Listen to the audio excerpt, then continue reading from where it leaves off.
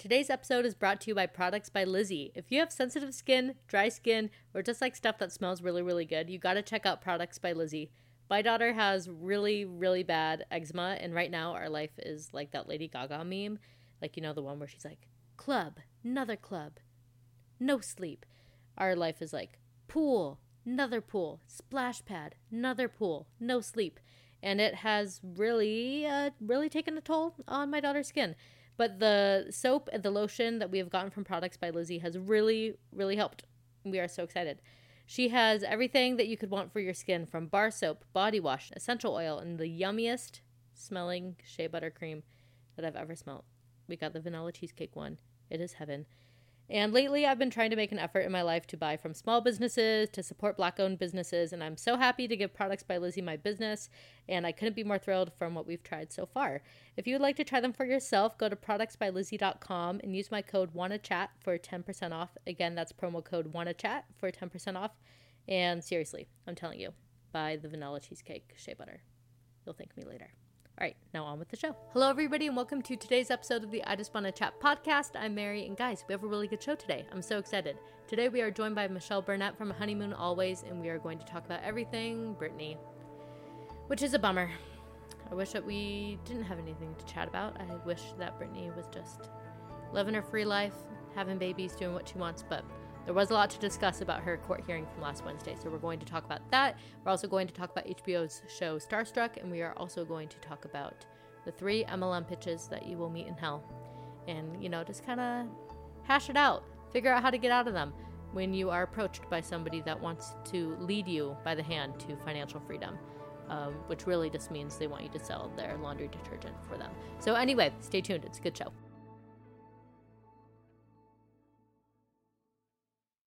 All right, everybody, we are in for a treat. I'm so excited. We are here today with Michelle Burnett, who is my longtime friend, longtime internet friend, old TMZ colleague. That's a joke, kind of. One time, Michelle used to do TMZ interview things, or like corresponding fan things, whatever, on their show. And then I did it once through her referral. Anyway, we're colleagues.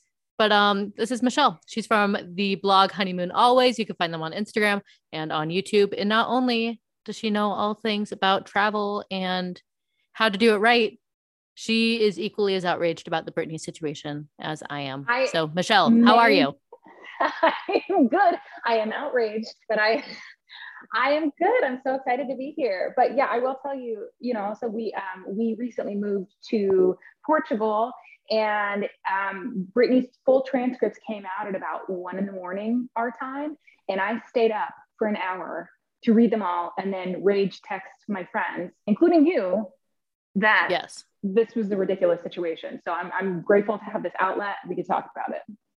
I was going to write an outline, and then I was like, I don't even know where to begin. So I'm going to begin by saying that I would assume that most people listening right now have a base level knowledge of what's going on with the conservatorship. And I think that we're just going to talk about the statement. How does that sound? That sounds great. Okay.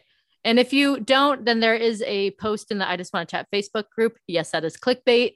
In the I Just Want to Chat Facebook group, there's a post that details the conservatorship. And then there's also like the Hulu documentary. But I would assume that if you're into a podcast like this, you probably, are familiar. Good things aren't happening to Britney. And we really learned that on Wednesday when she gave her testimony in court over the phone. So, Michelle, if you were to have number one takeaway other than outrage, I mean, it tied up in outrage, but what was the most shocking revelation you think in the statement? I think the most shocking statement that she made was that she's forced to have an IUD, yes, and that she's not allowed to have children. And yes, what is unbelievably shocking about this is just how overwhelmingly controlling this is. And it, of course, it's all tied up together, but along with the fact that they're forcing her to work and forcing her to make money and forcing her to pay not only for her legal counsel, but the legal counselor for her opposing people. She's paying absolutely everybody, the people who are there making an effort to keep her in the conservatorship. She's got no control over anything, and she felt trapped. And so she just kind of did what the good little thing to do was. Actually, one thing that I found really impactful was when she referred to her body as her one precious body. And she says, I've been Yes. doing the most with my one precious body. And like, she should get to have a say in what she does with herself. Hmm.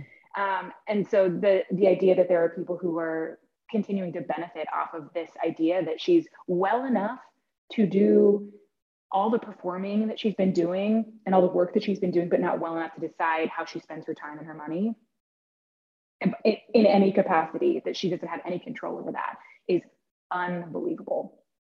It's so baffling. And I feel like, I mean, my mind, I'm just full of a bunch of how is this happening? How is this happening? How is this happening? This is so shocking thoughts. The number one, other than the IUD thing that was shocking to me, was the lithium of it all. Yes. When she said that, because like, I mean, I forget even like why I'm aware of. I'm sure most people are like aware of like lithium, the drug and stuff, but I watched some kind of documentary where they had been drugging somebody with lithium, and I like had seen, this is a bad reference because I don't even know what I'm referencing. But anyway, it was just shocking to me because that is like a hell of a drug, you know? Yeah. And Well, she it's says, like, I known felt historically to drunk. be, yeah, it's And known it's also historically to be known a drug that they historically use. Yes, to, to be the drug that they use to suppress women. yeah. So And like, it's just an out of date drug. yes, Like, yes. it's like, I don't think it's something that's commonly used. I'm not a doctor or nor a mental health professional, nor have I ever been on lithium, but I don't think that it's commonly prescribed anymore. Like, because there's so many other things that they can do that don't leave you feeling drunk all the time. And I feel like the lithium like answered so many questions for me. I agree. I feel like, especially along with the documentary, it's so clear that like what she wants is a family and love and children. Like that's what she Mm-hmm. wants. And for them to obviously be holding time with her own children against her, you know, that's a bargaining chip, and that's something that they've been able to like prevent from her. If you follow the account Dumois, I saw Mm-hmm. some accounts of people who like saw her at like the beach in Maui, and she was only allowed to have very supervised visits for 1 hour with her children, and then she had to go back inside. And that's been happening for 13 years. Like she has been unable to even have a normal relationship with her own children because of this conservatorship. And they're not preventing her, or they're preventing her from being able to even have normal access to any future children because they are requiring that she has this IUD. It's all sorts of bonkers. Yeah, I just, so much of it is exactly what you said. The fact that she is employing so many people, has no agency over her body. A question that I had was how is she even, I mean, I'm glad that she's keeping up a relationship, even though I'll admit, I can't get a read on the guy.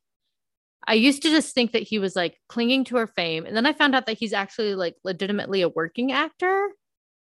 Oh, this is But news to me. well, he's like on that like new HBO show Hacks. Like Oh, I he's hear that's on, great. yeah, like I was kind of shocked that like he has been in some stuff. And then like with the Free Britney shirt that he was wearing, I was like, okay, so maybe he's not in on it, but how could he be in a relationship with someone if he's not in on it? Or with her My if he's not thought, in on it? How would they let him around? I don't know how they're letting him around. I don't know how anyone would allow that, which I think is a good question.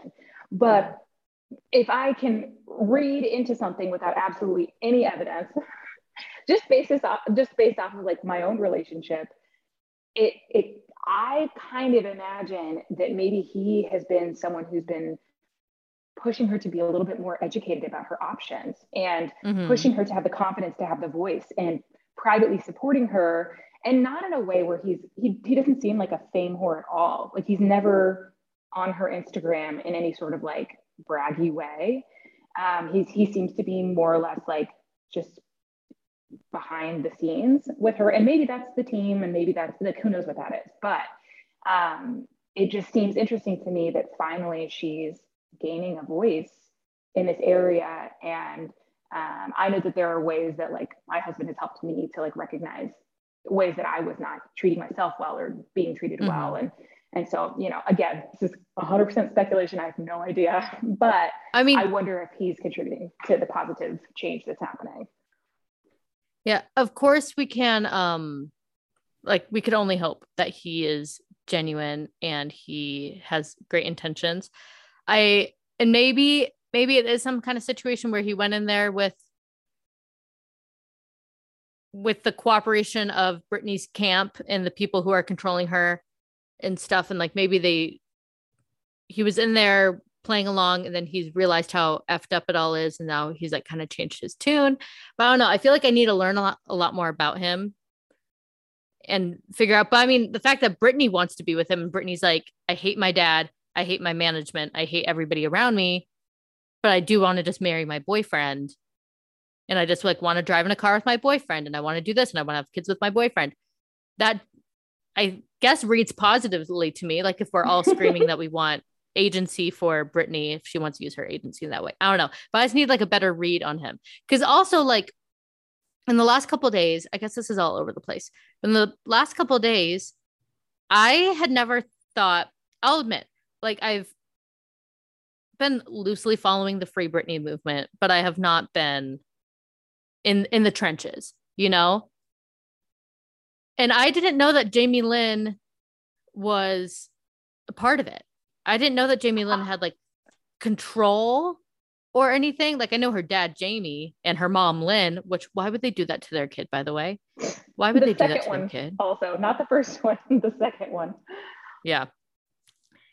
But I didn't know that her little sister was also a part of the madness and like controlling finances and all that stuff. I would put myself maybe 1 to 2 steps further into the Free Britney movement. I was following some of the weird conspiracy theory things where they were like asking her to wear yellow if she needed help. And then she would show up like 2 days later on Instagram wearing yellow. Or like, you know, looking into that kind of stuff. I was very curious about that. Also missed all the stuff about Jamie Lynn. It wasn't until I saw a meme that showed like Britney with various snakes and Jamie Lynn being in that meme that I was like, wait, what's happening here? And at the very least, she's complicit in allowing it to continue to happen. But at worst, she's a beneficiary of this. And what it feels like to me is even if I think in other circumstances, I have felt like Jamie Lynn has had her back and she has been supportive, at least in the public eye. But I feel like access to that much money will corrupt you in those circumstances. And you could probably be convinced and in some sort of way, like, oh, this is better for her. She can't deal with this money and I'll just take it. Like that seems normal. It'd be really, really difficult to have some sort of conscience about that and go against the grain, especially if the rest of your family and everybody around her is using that same pool of money too. Totally. Yeah, it's all just so murky. And to me right now, it's appearing that the boyfriend is the only person in her life that she can trust for the most part, not even other than like, and that's even suspect. Like we don't even know the guy's real intentions. I don't know. And supporting her getting out of the conservatorship, which I feel like I feel like is a net positive. Like let a human being, grown woman who has demonstrated that she is capable of. And it seems like from what we've seen from her son's social media, which have now been like scrubbed, it seems like they're aware of the issues here and they're aware of the controlling and the fact that the conservatorship is no bueno. And so then I would put her kids in her camp. And also like, you know what I was reading a couple days ago from that Instagram account, House and Habit? I was like reading some stuff that she had about Kevin Federline. For the most part, every account of Kevin Federline, other than like being a little like money hungry, has been that he's kind of like a stand-up guy for the most part. Like every account like just shows that he's like a really good dad. Like all his exes have good things to say about him now. Like, so hopefully maybe he could be kind of in her corner because I'm sure she has to communicate with them a lot if she's like able to co-parent. But again, we don't even know the capacity of her parenting. She doesn't have custody, I don't think. Right. I think she gets, at least from what I've read, at least for a long time, it's just been like hours here and there, or like, Yeah, like some not, visitation. yeah. The other thing that I read that has been haunting me, that I read on Dumois, is that apparently she reached out to Lindsay Lohan like years ago. And the interpretation is that Britney knew it was too late for Britney to get out of her conservatorship, but she was trying to warn Lindsay to Oh my not sign goodness. anything because they were considering something similar for Lindsay. And she was trying to warn her not to sign anything, and was asking for additional, like, can someone on your team try to help me here? Um, and it sounds like they weren't able to like connect. And so there wasn't anything that could be done then or whatever. And of course, I think Lindsay had her own things going on. So I'm not sure people had extra Mm. bandwidth to like reach over to Britney. But Oh my it goodness, it makes me so sick. it like haunts me that she has been in this situation, and she's someone who's a perfectionist, and who, like, she's been told, as she said in her statement, that for publicity's sake, she just needed to go to rehab, and she just needed to go, do all of these Hmm. things. And like, then this will be not over, but like they kind of would put these carrots in front of her of like, here's the thing you need to do next, and this is the right next thing to do. And here we are 13 years later, and she's finally realizing, I don't have to live this way anymore. And also, this isn't Yeah. fair, and I'm going to sue my whole family. And when I was reading about her suing her family, I literally was nodding my head yes, like at 2 a.m. in my bed, like, yes, sue your Yes, do it. family. And her comment about how, by her, like, no one wanted her to talk about what was going on, and by her not talking about it, it was her saying it was okay because they can continue to get away with it, and she wasn't going to stand for that anymore. And I was Hmm. like legitimately cheering in my bed for Britney. Like, I want Yes, her to be Brittany. able to sue her family, sue everybody, and be able to speak for herself. Mm-hmm. 100%. And that kind of brings me to something else that I wanted to talk about. I had not thought about this until I listened to Juliet Littman's interview yesterday on the Jam Session podcast. And she was interviewing one of the people who were like integral in the Hulu documentary, like the New York Times. She's a New York Times reporter, and she was like in the courtroom during this Zoom call. She's like one of the 10 press that were allowed in. And she had like a couple things. I don't know if anybody else caught that podcast. It's a really good one. But she was saying a couple things that were striking about the lawyer side of this. So first of all, she said that they were all watching a screen. Everybody in the courtroom was watching a screen, and it had all the lawyers on it, and you could see all their faces. Brittany goes in and she's audio only, so you don't see her face. But you could see all the other attorneys. And I think that she said that there were like 13 attorneys or something. Like there were a lot of people in on this case. And then Brittany's parents were also there, audio only, like their face wasn't on. But she says that watching the attorneys listen to Brittany talk, like there was no sympathy, there was nothing. Like they were all, and maybe that's a legal strategy, but they were all like trying to be super, super like stoic and just like emotionless listening to her say all this. But she said that she was like able to see kind of times where they were, like, oh crap, she's talking. Mm. So that was kind of notable to me. And then also she raised a couple good points about like the legality of everything and how abnormal this whole thing is. Because normally in any other situation, if a person, whether it's a woman through a divorce proceeding or a child through some kind of custody thing, or literally any other situation, someone says in front of a judge, I'm being abused, immediately they stop and they take that person out of the situation so they could at minimum investigate. So they could at minimum be like, oh, you're claiming here under oath in my court that you're being abused. I'm going to put a stop to that right now so we can at least like investigate, see if those claims are valid, and then do something. But there's like the woman who's been following this case for forever was saying that there's not really any oversight in these cases and in these situations. Like there's not that much like precedent for what to do with like adults in conservatorships. And of course, like there's no real precedent for this Britney Spears thing. Like I think the only comparable one is like Brian Wilson. Like long ago, there's that documentary, or not documentary, like that movie where it talks about like his conservatorship and stuff. But like there's no real precedent for this because Britney's like, incomparable.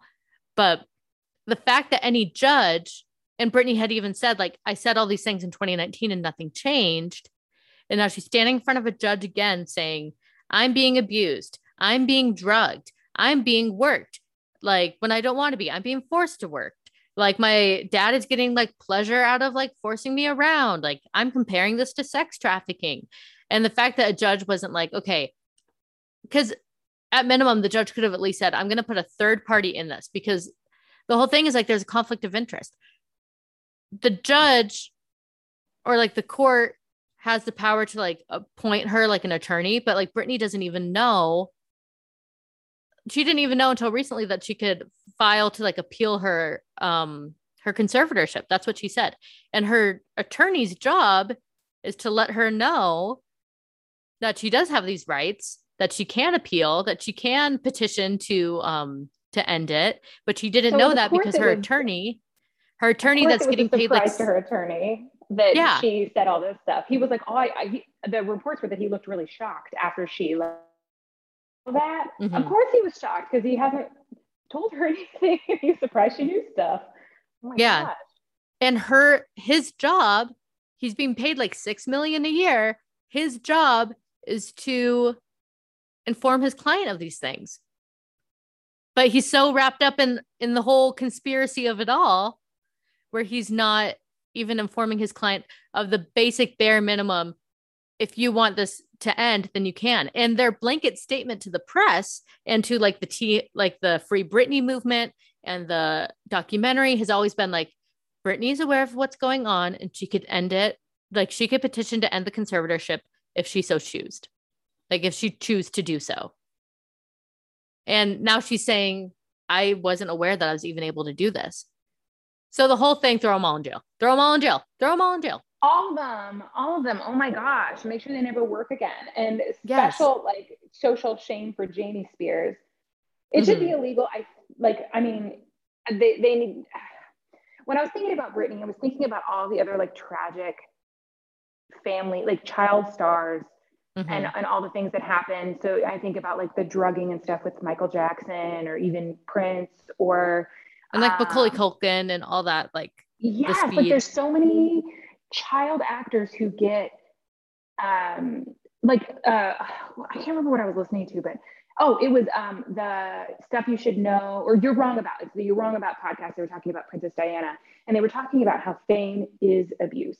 Like it is a form of abuse. You basically, and especially for like the royal family, they like basically their whole life is to live in a zoo, and that's it. Like that's their whole life, and how that level of fame is abusive and traumatic to everybody. And some people maybe are better at handling it, but as we've seen, people who reach that level of fame, like, and I know there's a meme that says like, the older I get, the more I like understand why Britney shaved her head or whatever. But like the older I get and the more that I think about my life, I think about like the insane amount of pressure she was under. And this is me like pretending that I'm cool for just like 2 seconds. My husband and I, we've been YouTubing for literally like 3 weeks. We have like 4 videos out and we have been getting some like negative feedback. Of course, the majority of it's positive and whatever, but there are some trolls or some people who are angry, and all of it comes directed at me. None of it comes to my husband. And it's helpful to me because then I'm thinking like, I have a husband there to like reflect and say, okay, well, they're not going to him. So this actually probably says more about other people than it does about me because I know I'm not the giant idiot they're insinuating. So like, when I think about like just that small nugget of like the feedback that you get from the public, and then you think about how insanely blown up it was at Britney at that time, when she, like every magazine, everybody wanted her to fail. Everybody wanted to see her have a breakdown, and everyone was expecting way too much of her. They were putting so much sexual shame onto her and like somehow completely missing it off of Justin Timberlake. And like the rage that I feel about how much she was put through during that time, like I feel like I would have done so many of the same things. Like I literally think, and I also had friends in high school who like were feeling like I grew up in Oregon, a little bit more hippie, and I had multiple friends who cut off all their hair because they felt like their hair was too much tied to what people expected them to be from like a feminine perspective. And they just wanted to take more control over how people were perceiving them.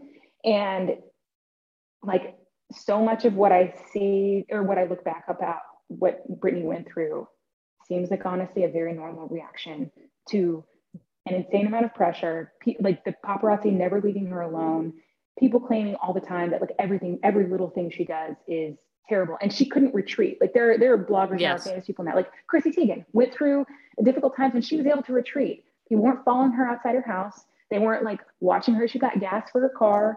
They like, and you know, the level of fame is different, but it's also a different time. And Britney like was never, ever left alone. Yeah. Like she couldn't have escaped to like Wyoming or anything. Like they just would have found her. Right. And also like paparazzi culture back then was so different too. And like speaking of the way that like money changes people, like the money that people could get for one single photo of Britney Spears would be life changing. So they can, you know, you can do all sorts of mental gymnastics to think it's not that big of a deal and it's a big benefit to me. So I'm just going to do it. Yes. It's all like so nauseating. And I feel like every time I take a look at myself and like my consumption of celebrity culture, because like, I mean, I grew up during this whole time. Like I'm 26 now. So when Britney like shaved her head, I was in middle school, and just like it was every like piece of the culture was all Britney, Paris, Lindsay. And like, I remember even being as, hopefully this isn't like too dark, but it's dark. Even like in 2007, I would like open up my computer, like ready to go on MySpace or whatever. And I would see, we had like the AOL like landing page because it was like back then. And they'd have like the top news stories. Every single time I opened it up, I like expected to see like Britney Spears found dead. And it was like, I feel like it was shortly after like the Michael Jackson thing. Like I like fully expected it almost every time. Like I vividly remember sitting down and like reading something about Britney Spears and just thinking like, okay, surely like the rest of this headline is going to say like found dead or something horribly dark, like post like head shaving. And we all just kind of like accepted it in a way like, oh, yep, like this is a train wreck for our consumption. Even as a young kid, I knew like, okay, this is just like my consumption. And one day I'm just going to open up my computer and it's going to say that she was like found dead. Okay. And I think there's an element of it that people love to see the destruction of people who are accomplishing amazing things. Britney was absolutely everything. She was the number one pop star. She was gorgeous. She was charming and sweet. And literally, like, you know, if you no one has anything actually negative to say about Britney if you've been in an interaction with her. Like, she is known to be a very, very kind person. And I feel like when people are accomplishing big things, we as a consumer often think like, oh, well, that's what you get for like partying too hard and like moving too far in the fast lane. You flew too close to the sun. So this is what you deserve. Or like exactly what you're saying, like you just expected it. Now her spiral was like the narrative around her was so intense. But yeah. I think that's similar for so many people. I think Lindsay Lohan is in a similar situation. I think for a long time, Paris Hilton was in a similar situation where we put so much of these people and, you know, we watch them continue to make what actually seem like normal responses to trauma and like difficult pressure. And we just kind of sit back and like wait and laugh and like think it's funny. Well, and also like not to get too deep into like feminist theory or anything, because I'm just not educated enough, but like it is kind of wild to watch that there's no capacity really for a female comeback. The only one I could really think of is Winona Ryder. That's the only person that I could think of that has like fallen from grace and then has like reemerged, and everyone's been like, she's back and we're all going to celebrate her and she's okay. And we're like, not going to talk about the old thing anymore. And if we do talk about it, then we're going to be celebrating how far she came. But like, we have like Robert Downey Jr. and we have, I mean, like Hugh Grant, like the list goes on and on of people who have had these horrible train wrecks and horrible, like just lists of bad behavior, but there's no capacity for a female comeback. I cannot think of one. Like if Lindsay Lohan tries to come out with a movie that's like, it's going to be like on Lifetime and it's going to be like group watched to be like, can you believe this? Out with like a Netflix like Christmas movie. Like, yeah, but like, do you think that anyone's going to watch it for any other reason other than like expectation? Like, of course not. Of course not. Yeah. And I will say, I read Mariah Carey's recent book. I don't think I was like fully aware of like when they kind of narrated around her downfall, which I guess was like, she went on TRL one day with Carson Daly and she did like a prank and he pretended that she was insane and it was awful and they treated her terribly. Like she came was in it with, the like, ice cream one? Exactly. Yes. Yeah. They treated her like she was insane. And then she had like a really big meltdown and they like critically panned glitter. And there was all these things because her team was not letting her stop and her ex-husband was being terrible. She did make a comeback, but she also is still extremely tainted by the experiences. Yeah. Like it's not like a Winona Ryder situation where we literally like forget collectively that all that happened. Mm-hmm. And I think part of her charm is that she started to poke fun at herself a little bit more. And so people can kind of poke fun a little bit with her and then enjoy like the campiness of the Christmas and, you know, whatever. True. But true. I think she has made a good argument for like trying, but she didn't come back scot-free like when Mariah did. Or all. And also I just don't think that the fall was as great. Like, I don't know. Like, I feel like it's like it was all like horrible stuff, but I don't think it was anything like irredeemable. That's true. But I think it's all a matter of like perception because her label like paid her a bunch of money to like get off the label. Like there was a time I think when everyone thought she was totally over. And I think she's just a resilient, like smart businesswoman who, I don't know. I also, what would we do without you as our resident Mariah Carey stan? This was about Britney, but now it's about Mariah.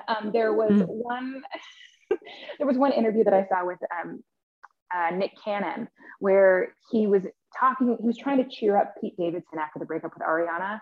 And he said something like, oh, don't worry, pretty soon she'll be like a psychotic washed up singer who like can't sing anymore or something.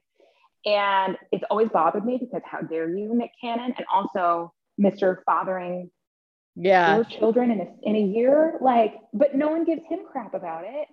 Like, I mean, people are giving him crap, but he's still not going to lose any street cred. He's not going to lose any jobs. Like, he's still going to be the host of Masked Singer or whatever he is, or America's Got Talent. Like, he's not, like, like he's fathered 4 children in 1 year. But no, he's a wholesome family guy. I don't know. Real quick before our time runs out, what is your overarching theory about what's happening with Instagram? With Britney's Instagram? Yeah. We don't think that Britney's actually touching it, right? No. No. No. And I'm not sure what to make of the post she put up a couple days ago about I'm glad I'm finally saying what I want to say. I'm not sure. I feel like that was just damage control from her team saying, okay, we already know these, because that caption did was kind of echo the sentiments, but kind of it ended on like a hopeful note. And like, I know that things will get better and whatever, but it was still typed like erratically. So I still feel like they're trying to be like, you know, look at her, like, look at Britney. Like she might sound coherent, but really when you like put a pen and paper in front of her, she like can't really get it all down. And there's like ellipses and like exclamation marks and like no capitals and stuff. I think. And when she said the lithium thing, so many things clicked for me. And number one was like the Instagram. I'm like, okay. And also them like denying her self-care and everything, where people might think that that's kind of prissy, but like it probably adds to her looking disheveled. And she's on lithium. She's twirling around with eyeliner all over her face. And she can't even trust the therapist that she's forced to see multiple times a week, that she has to physically go to another office to talk to. Yeah. They won't let him come to her house. So she has to be bombarded by the paparazzi. That's insane. It's all so sick. So do you agree that's just the management manipulating everything on Instagram? It's hard for me because as someone who has like professionally worked in social media, it's hard for me to accept that anyone would be okay putting out the content that she puts out there. So part of me is like, I mean, I don't know. Like, I truly don't know. I truly don't know. But Yeah. Well, and also I'm like hoping. a lot of times with people's social media, I'm like, even if they do have like, if it's a average celebrity with like a personable Instagram story and stuff, there's no way that they're the only hands in the account. That's never going to happen. Every influencer you follow has a team behind them. Yeah. And Yeah. so like Brittany, but like to think that Brittany's like not allowed to drive in a car with her boyfriend, but she's allowed to talk to like 60 million people. It's just, it's not, Point. it's logically doesn't check out. So I think like from this point forward, we could all kind of like keep an eye on the Instagram, but don't ever take it as gospel, take it as evidence, you know? Yeah. Like, don't be like, Yeah, oh, like, that's a hey, good well, this point. is what Brittany is saying right now. Everything should just be looked at through the lens of this is what Britney's camp is saying right now. The account for Britney Spears, this is what they're saying right now. Never Britney Spears said blah, blah, blah. Anyway, I'm outraged, but I'm glad that we talked it out. I'm glad that we talked it out, Feel Michelle. better already.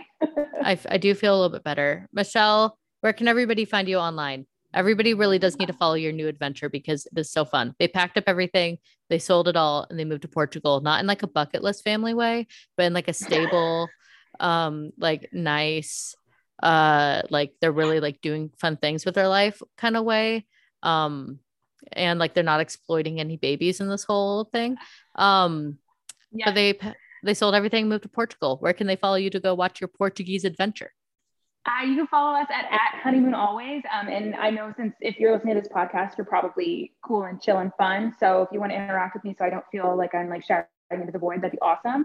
At Honeymoon Always. And then we have an Instagram account or a YouTube channel that is also Honeymoon Always, where we're talking a lot about kind of our travels in Portugal right now, but we're going to be talking more about, we're going to be able to travel more to like other European countries and stuff. Plus we'll be back in the United States about twice a year doing more travel there too. So I'm talking more about like the business of owning a website and traveling and all those types of things and kind of our lives in Portugal. So follow along and be my friend. Michelle, I heard that you mentioned travel in the United States. Can I just recommend Las Vegas, Nevada? The last time I came to Las Vegas, I missed you by like hours.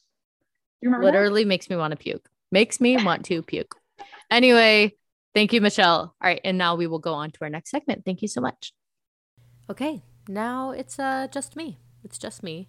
If I was more organized, I would have, planned these segments in advance when I talked to Michelle on Saturday and, would have been prepared and like could have chatted with Michelle about them. But also she's probably low on time. She just moved, out of the country and she's on a European adventure.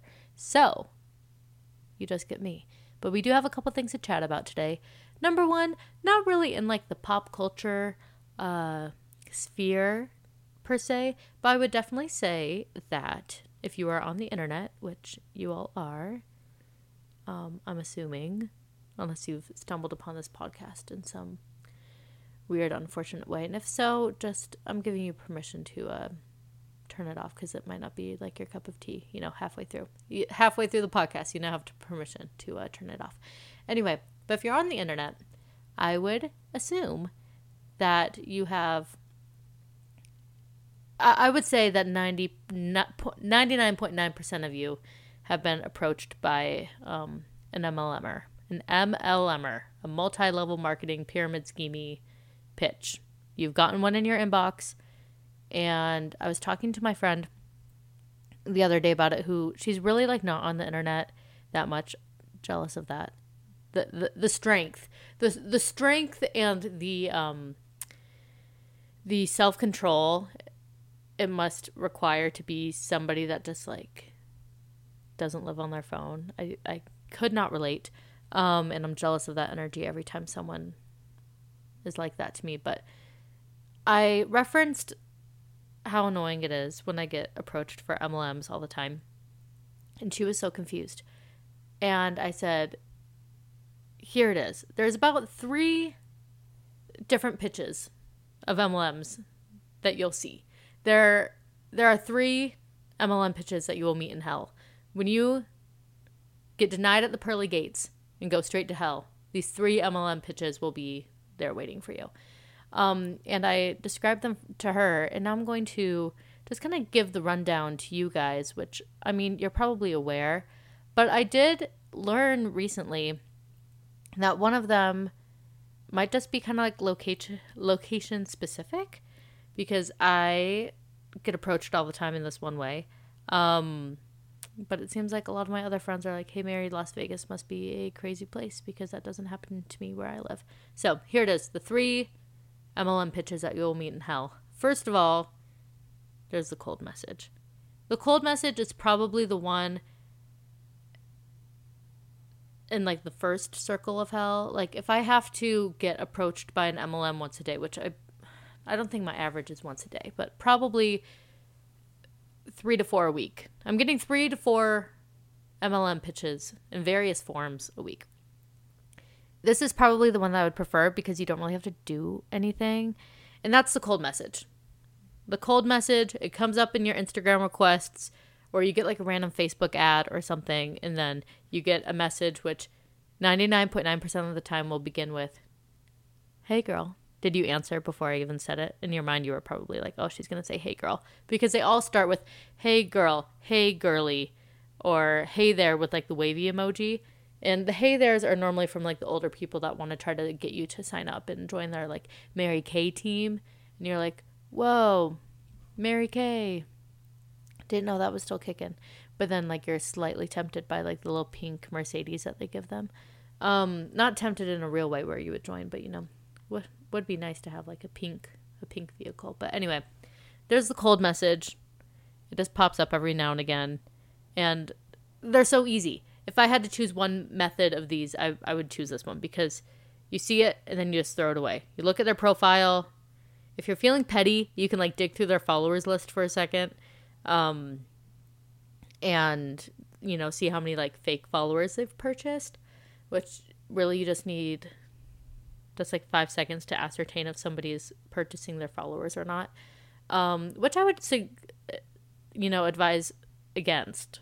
Other than my very lucrative podcasting career, I work in social media. And let me just say that purchasing followers is never the move. Just FYI. But if you're feeling petty, just look through their followers. But, you know, really, you don't need to do anything but just throw those messages in the trash. If you look at it, it starts with, hey, girly. Let your eyes roll to the back of your head and just click it away. But then the second pitch, which we're moving into like 7th circle of hell territory, is the in-person pitch. I get one of these probably once a week, if not more. I do recognize that my statistic or my average for that is a little bit higher than the usual person, because I am out of my house often at, breeding grounds for MLM bad choices to be made. And that place that I'm referring to is the park. I take my children and meet up with my friends or whatever at the park at least once a day. Not because I'm a good mom, but because like if I stay inside my house, like I'll go crazy, and I don't want to be, inside with 3 kids 4 and under all day long. So I do go to the park often, and there at the park, without fail, at least once a week, somebody comes up to me, and I'm the perfect candidate for their agenda. You know, I give them an in. I have, as I mentioned a second ago, 3 kids. Everyone thinks that their kids are cute. I also think that my kids are cute. I have 3 cute kids who are outgoing and social, and that normally gives them an in. Like that normally gives like the MLM person an in, because they like see me. I'm normally like sweaty with my children, and then they come up to me and they'll be like, oh, your baby is a baby. How old is that baby? Oh, your toddler is a toddler. How old is your toddler? I have met a toddler before. And that's their in, right? And sometimes people are genuinely just nice, but more often than not, we'll be talking for 5 minutes or so. And in my mind, I always have the ticker. I always have the ticker going in the back of my mind saying, okay, Mary, they're going to ask you what you do for work. They are going to ask you what you do for work. And then the countdown begins. The countdown begins the second that they say, so what do you do for work? Or even better, so what does your husband do for work? And then immediately the sirens sound in my brain. It's about 45 seconds from that moment where someone says, oh, really? Your husband's an engineer? That is so cool. Oh, you work from home? Oh, that's so nice. Yeah. Whenever I say that I work from home, that normally stumps them for a second because their pitch is to make me work from home. And I already do that. But if I say I work from home, they go, oh, well, what does your husband do? Oh, okay, he's an engineer. Wow. Yeah, my husband does work, but we're meeting with some financial coaches. The ones in person are always Amway. The thing that they're trying to sell you is Amway. They always have a friend. They've always just met somebody who is mentoring them, who is giving them the chance to mentor them.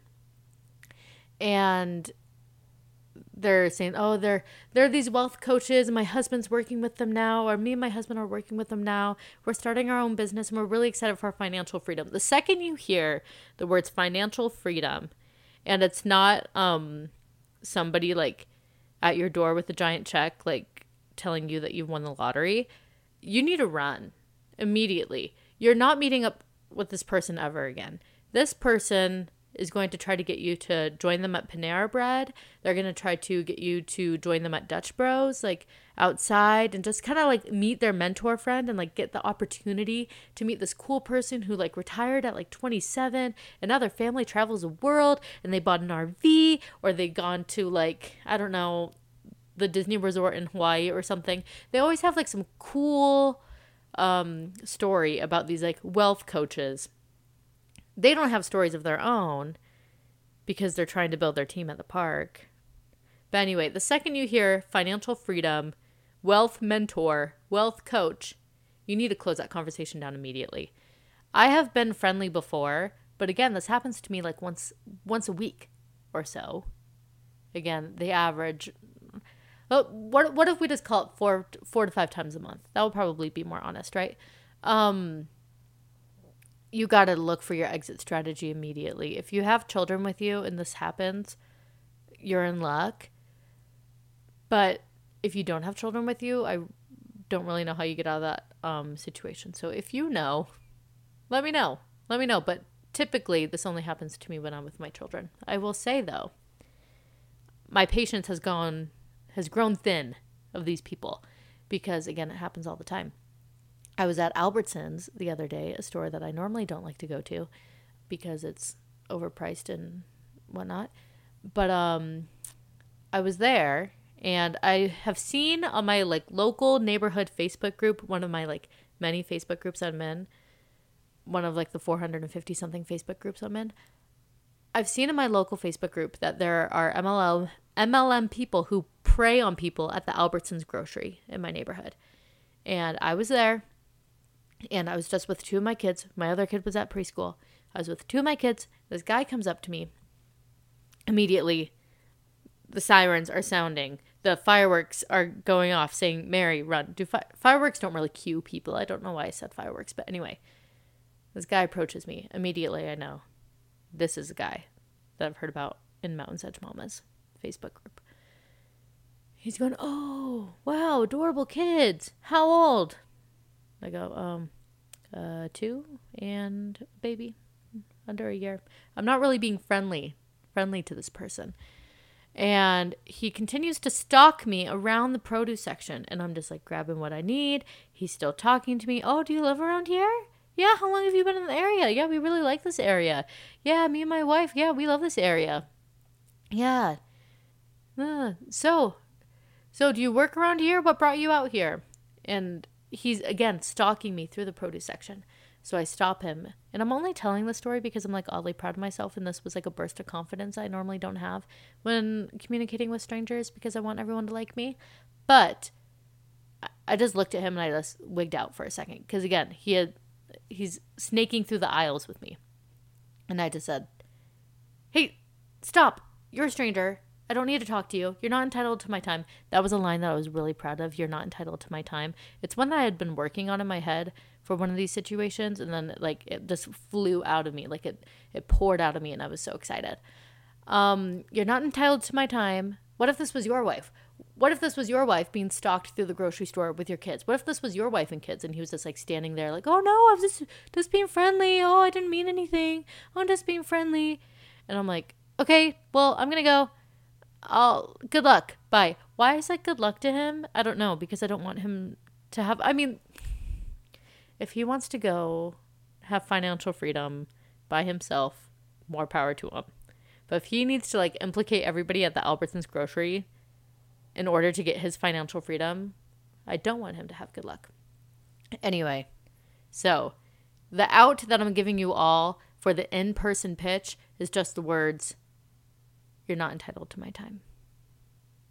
There you go. You're welcome. That one's free. The next one will cost you. Just kidding. I'll tell you the next one. The next one, the third pitch that you'll meet in hell, is the most unfortunate one. We've all fallen for it. It's a stereotypical message that you get from someone that you haven't talked to in a while. I feel like I don't even have to describe this one, but like you haven't talked to them in a while. And then yet again, the countdown begins. The countdown begins and you're wondering when this person is going to cut to the chase. And I often on my Twitter screenshot these messages when it's just somebody random and it's just like, hey, Mary, long time no see. How's it going? Wow, your family's grown. Wow, it's been so long since high school. Whoa, how long has it been since Provo? Whatever. The timer begins literally the second that they message you. If you haven't initiated conversation with this person, they want something from you. And then just like the countdown begins. And then, yeah, sure enough, 3 to 4 messages in, the conversation then turns to, so what are you guys doing for work right now? I actually just started this new company. And we all know that like they don't own their own businesses. So like we don't have to establish that, right? Like that people in MLMs like do not own their own businesses. You just wait for them to cut to the chase. And I get very frustrated if they're not cutting to the chase within 3 to 4 messages. And at this point, I just stop talking. And then you will get doubled messaged. 99, not even 99. I keep using that percentile. 100% of the time, if you're talking back and forth with someone and then you just cut them off, but like they're trying to like pitch you, they're going to double message you and they're just going to be like, I'm so glad that we reconnected. I just wanted to tell you about this great new product. They're like these wraps and I saw that you had a baby. So like I'm assuming that like your stomach probably is disgusting. So just use these like It Works wraps and then like your stomach won't be like as disgusting and then maybe like your husband will sleep with you like one more time, then you can have another baby. That's where the pitch normally leads. That was a dramatic example, but you know, the implication is there. The implication is definitely there. So anyway, if you have encountered an MLM pitch of note, tell me, because I want to hear about it. And if you haven't, lucky you. There's just a few more things I wanted to talk about really fast. It's just a watch suggestion. This is what you should watch this week. HBO came out with a show called Starstruck. I cannot stop talking about it. And it came at the perfect time in my life because, guys, I was descending into Bo Burnham madness. Once a year, I will find something that I like, a celebrity that I like, whose work I've liked, and I will cling to that person for dear life. I will go down the deepest of YouTube rabbit holes for this person. I will watch every interview. I will follow everyone they know on social media. I'll add them to my nightly Twitter search rotation.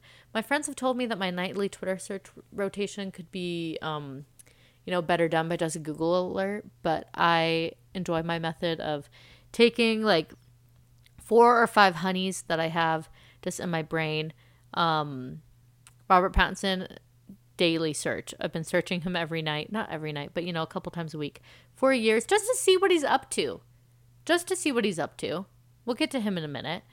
Unless like other people, I throw Leonardo DiCaprio in the mix sometimes. Alexander Skarsgård is in the mix sometimes. Adam Driver's in the mix sometimes. I love to look up and see like what Reese Witherspoon is doing sometimes. Sarah Silverman, I look her up like twice a week. So my faves. And I had added Bo Burnham into my search. And I was descending into madness until last week I heard about the show Starstruck on HBO. And it's one of those like British shows where kind of like Catastrophe and cannot believe that I'm forgetting the name of it. Phoebe Waller-Bridge. This is disgusting that I'm forgetting the name of the show. The Hot Priest. Oh my goodness. Okay, you guys know what show I'm talking about. Can't believe that I'm forgetting it. But you know exactly what I'm talking about. And now this is going to piss me off. I'm going to stop recording real quick and look it up. Can't believe I'm doing this. Fleabag. I deserve to be punched in the face. The show is called Fleabag. I cannot believe that name escaped my mind even for a moment. Anyway, it's a show in the same vein as Fleabag and Catastrophe and stuff, where they're just short things that should be movies. 6 episodes. They're like 22 minutes long. You could knock it all out literally in a day or a night or anything, whatever. It was so good. The world needs more rom-coms, and this was the perfect vehicle to deliver me everything that I need in a rom-com. A great lead. The lead of this show, Rose Matafeo. And you will notice that, yes, I did just cut the audio real quick to Google and make sure I had her last name right. And I knew that I did have it right, but then I was starting to panic thinking that I didn't. Rose Matafeo. An icon. Amazing. Amazing. I need to watch her stand up because I really liked her. And she wrote the show, created the show, did everything. She is so funny. She's so beautiful and probably has some of the best skin I've ever seen. Beautiful. I love just watching her. So this romantic comedy had everything that I needed in a romantic comedy. Beautiful, great, endearing, funny lead who was smart and was never the damsel in distress. This girl was always in command of her own life. She was assertive. I loved her. I loved watching her. She was great. Second, handsome lead. Handsome lead. This is where I'm going with my Bo Burnham thing. This man has saved me from falling into Bo Burnham madness. Because just for the week, I'm just adding him into my nightly rotation. Nikesh Patel, I'm in love with you.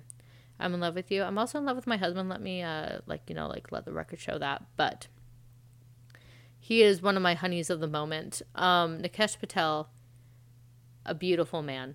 And he was so good in the show. Everybody in the show, on their A game. Minnie Driver is randomly in the show for one scene. But other than that, you've never seen any of these people before. And the concept is another thing that I need in a great rom-com. A great concept, which is important for a movie. The concept is this guy and a girl have a one-night stand on New Year's Eve. And they were both a little drunk. But consent was given, everything, whatever. Don't know why I felt like I had to throw that in there. Everything was great in this fictional TV show. But she wakes up and realizes that he is actually a celebrity, which sounds like cheesy fan fiction, which again means it's right up my alley. I love I was about to say I love fan fiction. That's not what I'm trying to say here. I love any kind of cheesy, the guy loves the girl way more than the girl loves the guy kind of story. And this checks all of the boxes. He's a celebrity. She wants nothing to do with him because he's a celebrity. And it is so cute and so funny. So funny.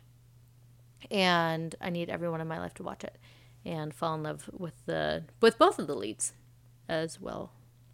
Because they've added a lot of joy to my life. And then just the last thing that I wanted to talk about was something that I decided to start doing on the I Just Want to Chat Instagram page. Really trying to get that engagement up on there. So make sure to follow us at I Just Want to Chat podcast on Instagram. And I'm going to do something every Wednesday called a Wednesday Wish. Because alliteration. And this is just something that I thought every week we could just collectively manifest something together. And I have a couple themes in mind, but the first one was I wanted to know what everybody's top pop culture wish of the moment is. And again, no dream was too big. Number one, I wrote down 3. Number 1, I wrote Justice for Britney because, like, obviously, as that is a given. Number 2, in the year 2022, I need Robert Pattinson, one of the honeys of my life, to host Saturday Night Live. He's said that he's wanted to do it before. I truly thought that we were going to get it last year, you know, like before, like, there was a pandemic. I really thought that last year was going to be the year and we were going to get it for Tenet. But something happened.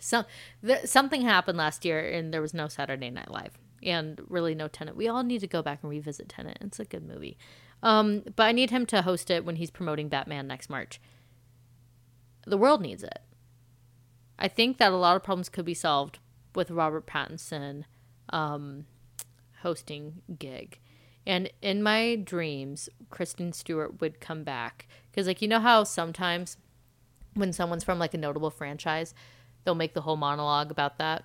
And then, like, they'll have, like, people in the audience, like, stand up and be like, yeah, I have a question. You know, the traditional SNL monologue where it's like, I'm going to ask a couple questions. And, like, he'll ask the first one to Kenan Thompson. And the guy will be like, Kenan, will be like, hey, can I borrow your car, or something stupid? And then the next person in my dream would be like Kristen Stewart just standing up, and then it'd be like a minute of clapping, including me at home, and then to just ask her a quirky question. Then we get to see them together again.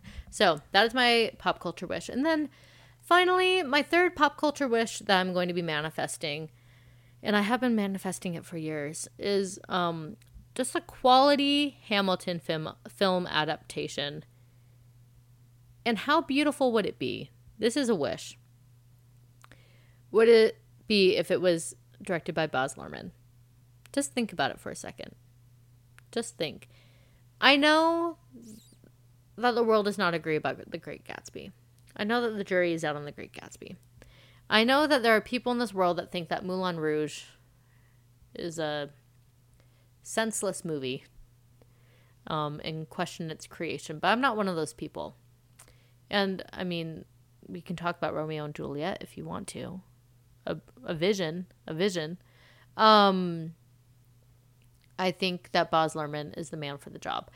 What I want in a Hamilton film adaptation is a couple things. Number 1, I want it to be colorful and bold and in your face. I want nothing about it to be, like, subdued. I don't want any, I don't need, like, the Les Mis style close-up. I don't want Tom Hooper involved in this in any way, let the record show. Les Mis is one of my favorite movies of all time, but Tom Hooper then did Cats. He's not allowed to touch it. He's not allowed to see the movie. He's not even allowed to see the movie. Tom Hooper needs to stay away from this project. But I don't need any of the Les Mis style facial close-ups. I don't need anything intimate about the Hamilton musical. I need it to be in your face. I need dancers. I need the best dancers in the entire world, and they can get them. It's the freaking Hamilton film adaptation. Hollywood is banging down its door. They want it to happen. Here is my dream cast list. Number 1, Lin-Manuel Miranda. He can be involved. He can produce if he wants to. He can help with casting. He can play Philip Schuyler Sr. Or he can let's think of other roles for him. I think that's about it. I think that the only role I'd want to see Lin in is Philip Schuyler Sr. Unless he's, like, in the background somewhere. Because it would be nice. It would be nice to see Lin in the background. That's like an Easter egg. Like Stephenie Meyer in Twilight. Like, you know, when she was sitting at that diner. But he's not allowed to play the lead. But my dream cast includes... Really, I just have, like, 4 for my dream cast. Hear me out. I've said this idea on Twitter many times. So if you follow me there, it's not an original idea. I need Dwayne "The Rock" Johnson to play George Washington. Hear me out. We've all seen Moana. He does have the vocal chops to do it. He might need some training for one last time. That's okay. That's okay. He can train. He'll be down for it. He's up for the challenge. But just imagine him. Imagine the George Washington intro in Hamilton. Cannons in the background. And again, this is Baz Luhrmann doing this, so it's going to be a spectacle.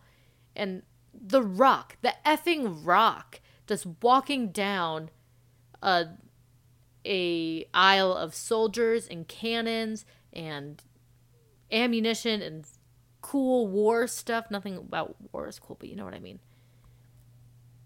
Think about it. He's the right guy for the job. He's the right guy for the job.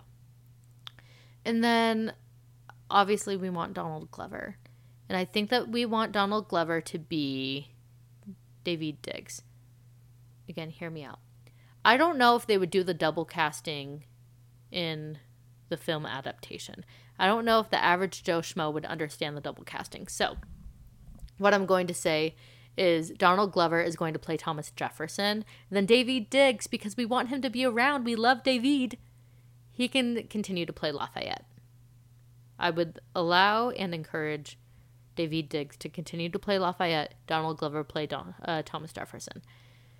How that will work out with the first number in the finale, I don't know. I'm not Baz Luhrmann. He's going to have to figure it out. Also, another one to hear me out on. Brace yourself. Would anybody else like to see Drake as James Madison? Just think about it. Just think about it. Knock that one around in your head. And then last but not least, I want to see Sacha Baron Cohen as King George. Think about that one. You know it's right. You know it's the right choice. There will be the temptation to put James Corden in that role. There will be the temptation even to put Neil Patrick Harris in that role. There will even be the temptation to put, sorry, I just threw up a little bit, to put Justin Timberlake in that role. But we don't want it. We do not want it. We want nor not want. We need Sacha Baron Cohen to play King George.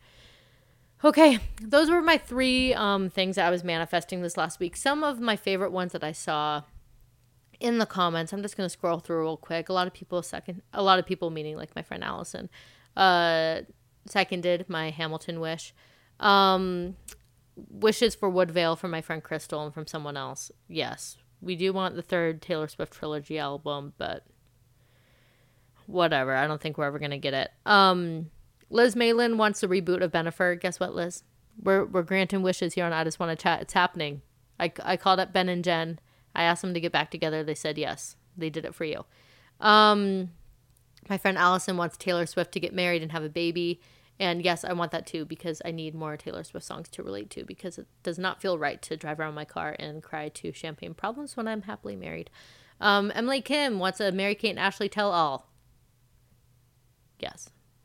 We need it.